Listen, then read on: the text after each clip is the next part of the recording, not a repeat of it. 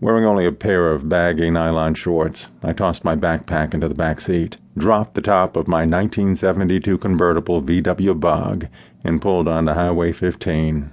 For days, I'd been looking forward to this weekend getaway to Los Angeles to see my Italian buddy Tony, whom I had met while playing tag team with a few other horny men in a public toilet.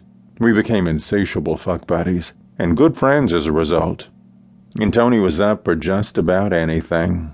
Thinking about it made my cock swell, so I blasted the radio to remain focused on the highway.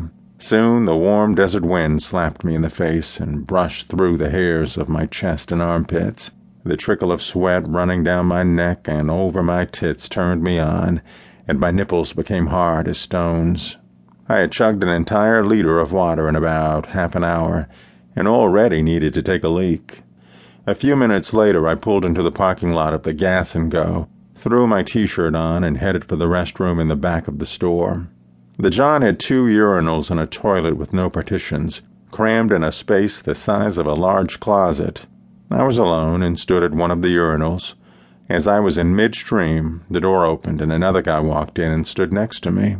Standing shoulder to shoulder with me, he unfurled his plump, long penis, which I could clearly see peripherally, and exhaled loudly as his heavy stream pounded against the porcelain.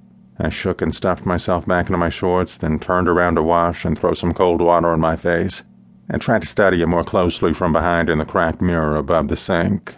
He was a brawny, blonde, bronzed, Nordic-looking stud in cut-off 501s that were so shredded they looked as if they'd unravel if he moved, and a stretched-out tank top. When he finished peeing, he turned around to rewrap the large package between his legs, and he watched me as I scanned his entire body via the scratched mirror. He had round, firm pecs, broad shoulders, and thick, solid arms with grapefruit-sized biceps, all coated with a luxurious carpet of fine, flaxen hair. My eyes roamed up his muscular, furry legs, arriving at the worn-out threads of his buttonfly. Half the buttons were either missing or left undone, and hairs had looked like soft corn silk spilled out.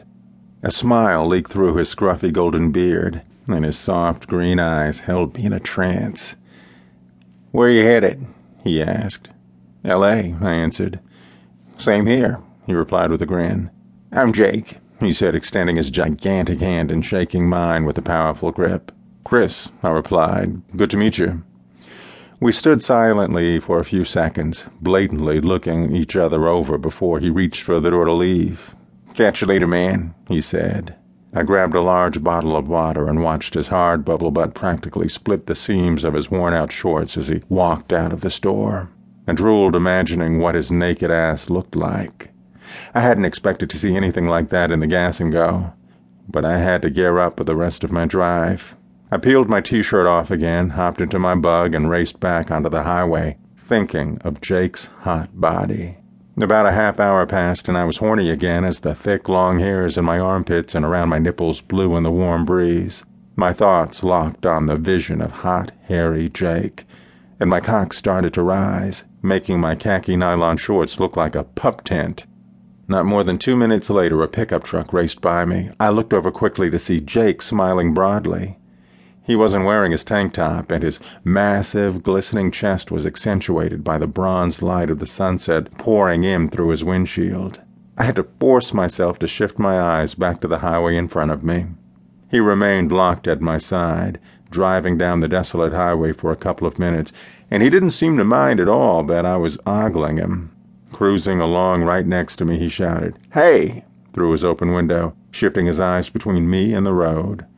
"I told you I'd run into you." He flashed his sexy grin again. Then he suddenly accelerated and turned into my lane right in front of me. This short game of tease brought my cock to full attention. We continued for several miles. The highway was virtually abandoned with only a few cars passing us from the opposite direction. The sun was almost entirely hidden behind the mountains, so every vehicle had its headlights on, and mine were shining almost right into the cab of Jake's little Toyota truck about 30 yards ahead of me. At one point I realized he was holding up the pair of denim shorts he had been wearing, tossing them on the seat next to him. He was driving naked, and the thought made my mouth water.